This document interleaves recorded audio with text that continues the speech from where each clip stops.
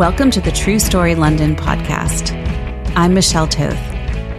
In this podcast, we listen to a true personal story told live at one of our shows in London, followed by a conversation with the storyteller about their background, process, story themes, and more.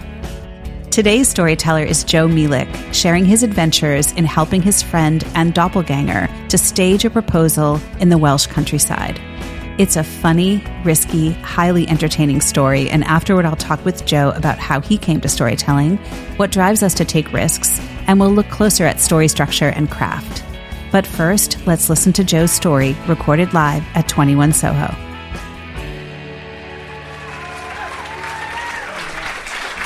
Perfect.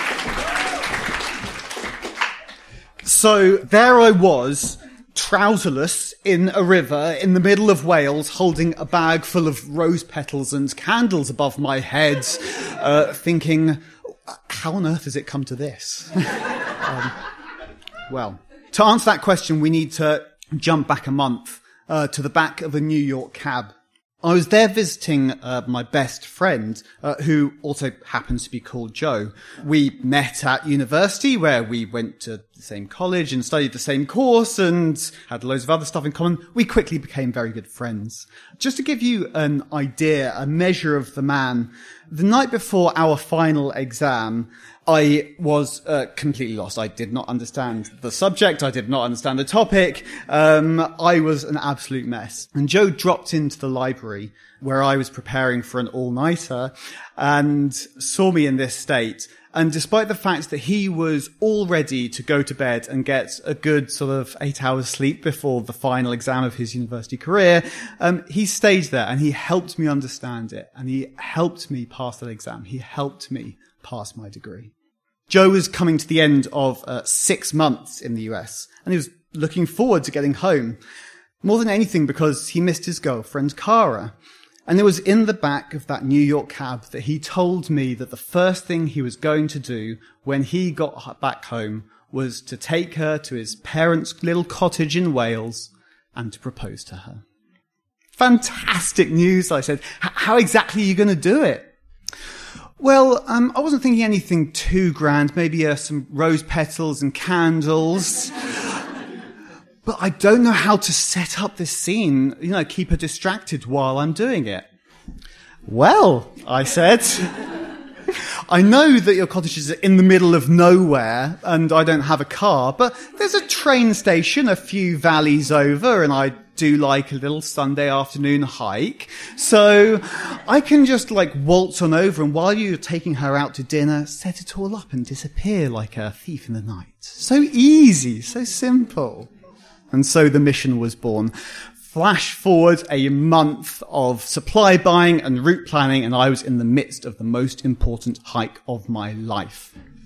Well, the night before, Joe had phoned me. Turned out they'd arrived at his parents' cottage and found the roof half collapsed.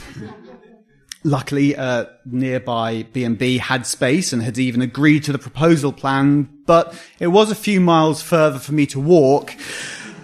Not an auspicious start. The next problem was the bridge, or rather the lack of bridge. Very near the start of the hike, I needed to cross what the maps assured me would be a tiny little river, and, there are bridges anyway. Anyway, I arrived to find a quite deep, very slippery, and absolutely freezing stream with no way across in sight. Now, I should have taken it as a sign at that stage. I should have turned around while I still had phone signal, waited the hour for the taxi to come and pick me up, and avoided the whole affair. But I was still looking forward to the hike, and it's not like I could just bail on Joe and let him down like that. And so I waded across this freezing cold river and changed in front of the newborn lambs on the other side. But by this time, I was very behind time, and so I pushed on. I'd gone over one valley and was almost at the end of the next when I came across a sign which still chills me to this day. At the entrance to a forest, it said, Department of Forestry, do not enter, danger of death. tree felling in progress. Well, I peered as far as I could into the undergrowth, tried to work out if I could go around it or go over it or go under it, but there was no other way. I had to go through it. And so, tentative step after tentative step, I tiptoed through that wood. I've never heard trees make that sort of sound. The creaking was so eerie. I could see so many already uprooted, only still standing because they were leaning on their still living brothers. Unfortunately, after what seemed like an age, I saw a tunnel of light at the end of this Jenga tower around me. But as I stepped out into the late afternoon sunshine, I was met by a scene of absolute desolation. They'd already felled an entire hillside. I don't know if you've ever put your weight on a 2-foot pile of dead wood, but you just go straight through it. It doesn't support your weight. And if you get something twisted, something stuck, there's no one around to save you. There's no phone signal. I remember seeing exactly this scene a decade earlier and my scout leader saying, "That's how people die on a lovely little Sunday afternoon hike." But I couldn't let Joe down, couldn't let Cara down. I had promised my best friend that I was going to help him out, and I was not about to give up on that mission.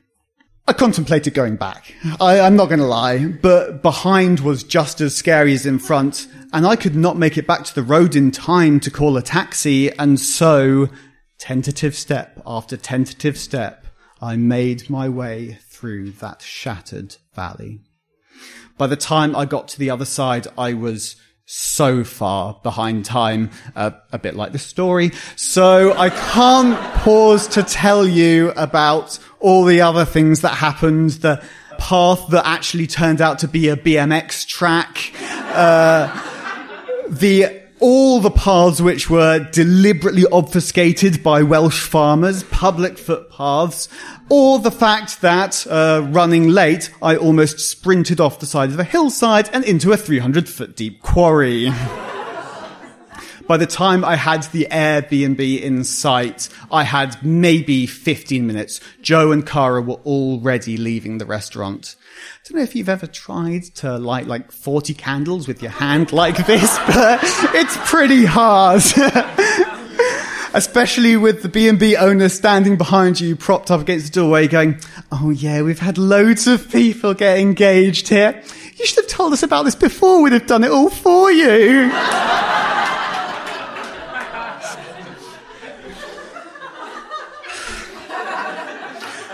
But when I stepped back and surveyed the scene, I was very proud.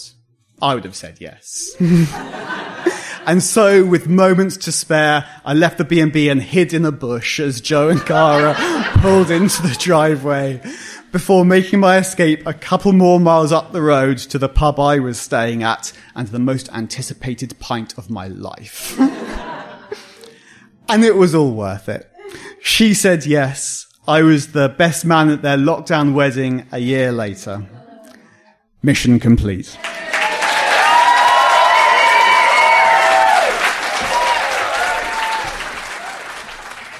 Joe, welcome to the podcast. Thank you for having me. How does it sound hearing your story back after quite a few months? Honestly, I forgot how funny it is. Like It's so funny. To me, like, obviously when I tell the story, you want to heighten up that humor. But whenever I think of the story, I still think of all of the hardship and stuff that actually went into it. And so, yeah, hearing that back, it's like, wow, yeah, actually take a step back and it's pretty amusing. It's pretty amusing, but like living through it, you must have been so scared. I mean, these moments were actually fairly life-threatening. Yeah, certainly the bit where I was going through the forest and then coming out of the forest and, you know, sort of like into this already felled hillside.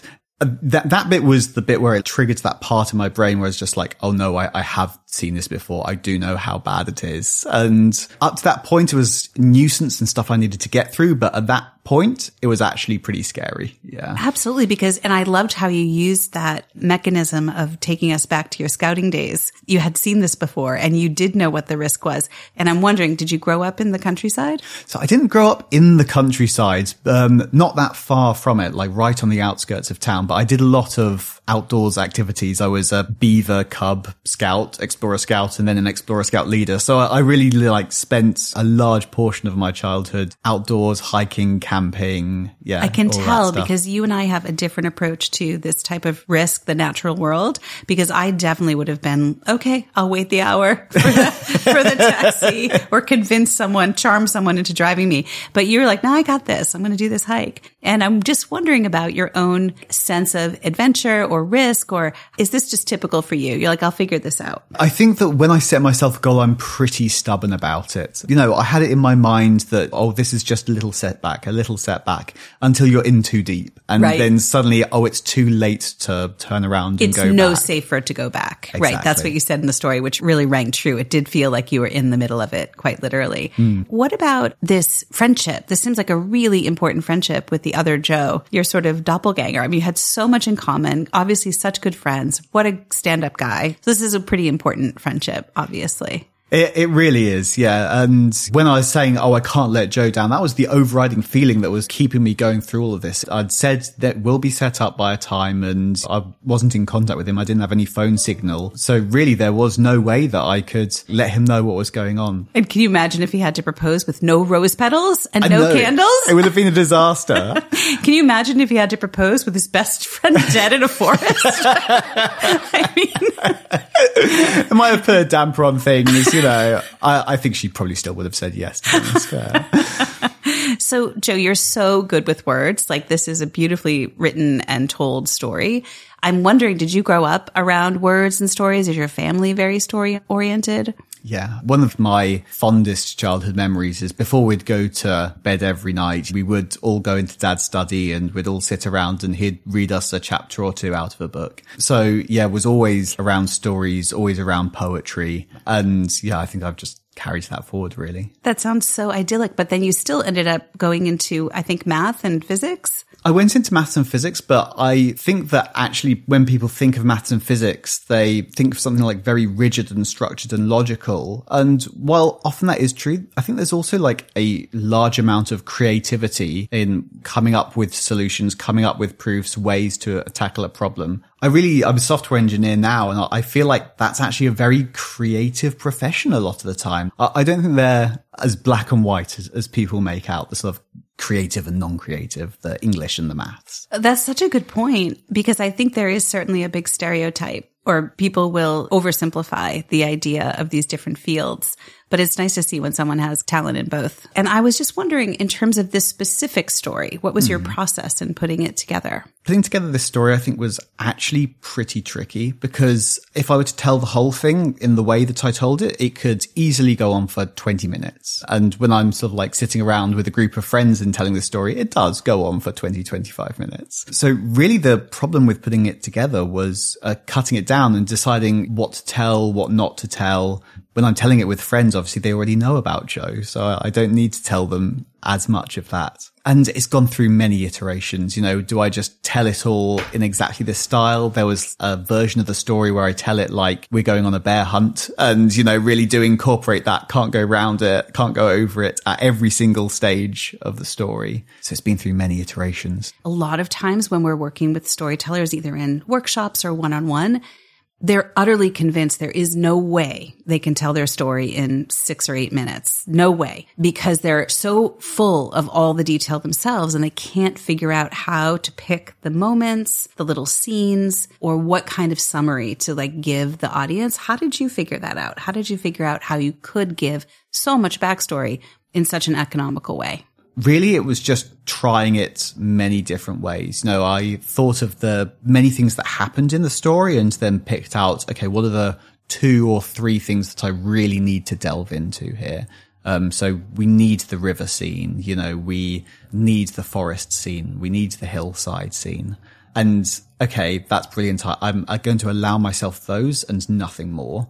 and really working out what's the priority, and I just don't have time for the others, and then trying to word it in a way that all still fits together. I think the choice to give us the quick summary of the BMX trail, the Welsh farmers obfuscating the public pathways, and then nearly going over the cliff into the quarry, I think you chose really well, because those half-sentence summaries are really vivid, and doing them 1, 2, 3 really gives us a sense that this was quite the trial. Well, thank you. Yeah, it was one thing that struck me when I initially tried to write it in 6 minutes is if I did try to include, a few sentences about everything, it was very this and then this and then this and then this. And it felt more like a list, more like I was sort of bullet points. This is what happens to me, rather than this is what I felt while it was happening to me. Because if I included everything, you don't have the time for the things which make a story actually interesting. That's such an excellent point. Could you please come to our next workshop and help everyone else understand that? I'm still understanding it myself a bit. I know. But you make an excellent point, which is it's the mix of having scenes or events that a person can re-experience with you, as compared to the bullet point. You gave us a few bullet points, but it was that mix. Yes. That sort of having both, I think, is what makes it work so well. Particularly with the quarry one, that's another thing where I could have gone into huge amounts of detail, and one where I really wanted to. Tell me about the quarry. I must hear about this. So actually this is something which I, again, completely forgot to mention, is that I was using my phone as a route map, and I sort of got almost towards the end of the hike and was just coming down into the final valley. And it completely shut off. It's never done it before, never done it since. It wasn't out of battery. It just didn't turn on. Oh my gosh. And so I spent a few minutes fiddling with it and, massively behind schedule, just thought, you know what? I know I need to be down in that valley somewhere. I'm just going to run down this hill into the valley. And I remember distinctly sort of running down this hill and looking to my left and just seeing a bunch of sheep watching me from far off into the distance quizzically. I can picture this as clear as day. And then as I stopped looking over to my left and suddenly looked forward, suddenly there's a quarry right there. Probably 10 meters, 15 meters, something further down. So at that point, I sort of collected myself and realized, okay, calm down, chill a bit, and, take things more steady. You can't run if you're dead. Ooh, life lessons from Joe's hikes. I think that you've given us some really excellent techniques in this story. I love the way you start us right in the action, you're right in the river. Yeah, that's the immediate instance where you need to grab someone, right? You need to say, okay, this is worth listening to. And that was the point in the story where when I was living it, I caught myself thinking, what am I doing? So it was the natural sort of point to start for me. I also love the details, like the fact that you were toweling off in front of the newborn baby lambs. I mean, this type of detail is so brilliant because it really puts us in that moment. But your opening line is this really excellent example of establishing intrigue, because it doesn't just put us in the action. It also makes us really curious. How did you get there? So then you're able to go backward and give us the backstory about your friendship with Joe that propelled this whole thing. And it lets us just calm down and know that there's something really interesting going to happen, but you have to let us know why this relationship, why this friendship is so important. And I think sometimes storytellers will just start with the backstory. So it was first year orientation and I saw a nice looking chap across the room or something like that. And I think that example is an excellent one for other storytellers to consider. How do you grab someone's attention and make them interested to piece together the puzzle of how did Joe end up in the river? Yeah, and that's actually something that I realized listening back to my story is, you've sort of got the retrospective back to the back of the New York cab, but then even further back to university. And very quickly within a couple of sentences, you sort of jump through the years, out of university and then out of the cab, and then suddenly you're back in the action. And it really sort of gives you that momentum to propel from the past into the future. And what comes next? I'm in the river. What happens next? You also appear really comfortable on stage. You have great comedic timing. Do you have any training? Is this natural for you? you? Tell us the story of Joe on stage. I think Joe on stage has just become less okay with it as he's got older, weirdly. So at school, I did a lot of like public speaking and things like that. And I found myself really good so long as I knew exactly what I was going to say. And so that's always been my strategy of Joe on stage. You know, I can like get up and I can say lines or I can act as long as I know what I'm going to do. And the way I pictured this was it's very much an act. You want to like really play up that amusing side of it. Some people, they can just get up there and just tell it. I can't. I need to rehearse that spontaneity. I need to rehearse exactly what I'm going to say. And so that's what I did. Just tell myself the story in the mirror 5 times a day for a week and you get it. It looked like you were having fun. Were you? Were you having fun in the moment? I think towards the end of the story, I was. At the start of the story where I'm really trying to like establish this friendship with me and Joe, it's sort of, I'm asking the audience to believe it a bit more. Whereas later when you're sort of like telling the funny stuff, then you can hear they're laughing. Obviously they're buying it. But when you're sort of like asking them to believe this thing early in the story, that was less comfortable and it became more comfortable later as you get that feedback. Could you tell this story for no laughs and just like what it felt like? Would it work, do you think? I think it would work. I do think you would want those moments of levity still. You'd still want to change in front of the newborn lambs and stuff like that. That was before it got really bad.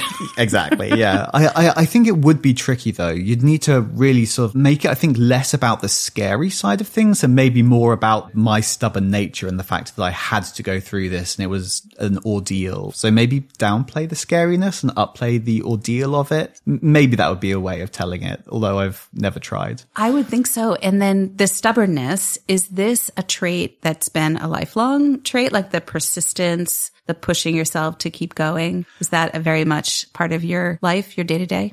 Yeah, I think it is. I'm stubborn with myself. I wouldn't like to think I'm stubborn with other people. Maybe my friends would disagree. Well, that's Joe. But yeah, if I set myself a target, if I set myself a goal, then yeah, I'm pretty like stubborn about reaching it and, you know, don't want to let myself off the hook that easily. And you must have had some sense that you could do this, that you would, in fact, get through this. I mean, I've been on not worse hikes than this, to be honest. You know, this was absolutely the worst one I've ever been on. But, you know, at the time when I was sort of getting into it, I was like, oh, well, I've done really bad hikes before. And guess what? You always make it. You just put one foot in front of the other and, you know, slowly and surely you will get there. Joe, I and everyone really loved this story and would love nothing more than to hear more stories from you.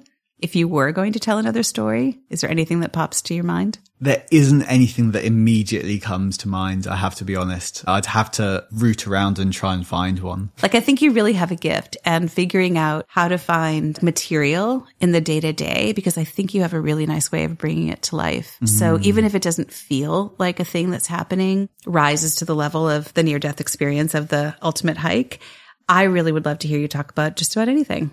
I'd love to be able to more easily. I feel like I've got a lot of little vignettes about, oh, the time that I did this or the time that I did that, but they don't cohesively fit together into a story as a whole. And so I'd love to be able to do that. Well, can I give you, just in terms of when I'm working with people and they're trying to find their story, we usually talk a lot about the things that have changed them the most. And sometimes it's an experience or sometimes it's a theme. And it could be like 3 difficult relationships I had, or 3 times I really struggled at work, or, you know, whatever it might be, but things that sort of drove change, maybe things that were very frustrating, things that were just for whatever reason, challenging or difficult, but that resulted in change. Because I think if you figured out anything that's allowed your life and your style and your way of being in the world to evolve, and figure out what along that process has been challenging, I bet you would find gold there that you could bring alive in a story. That's an interesting, I'm going to go away and think about it now. Well, thank you so much for sharing your story and for coming and chatting. It's been really nice to catch up. My absolute pleasure. Thank you so much for having me. Thanks for listening. For more information about today's storyteller and conversation, check out the show notes. The True Story London podcast is hosted by me, Michelle Toth. Our producer is Ellis Ballard. Our theme music is by Sea Noise. Live recordings were provided by Laughing Around and recorded at 21 Soho. More information about our live shows and workshops can be found at truestorylondon.com. And just one more thing. If you haven't already, please subscribe or follow and rate us on your favorite podcast platform. It really does help us to reach more people. Thanks, and we'll see you for another episode soon.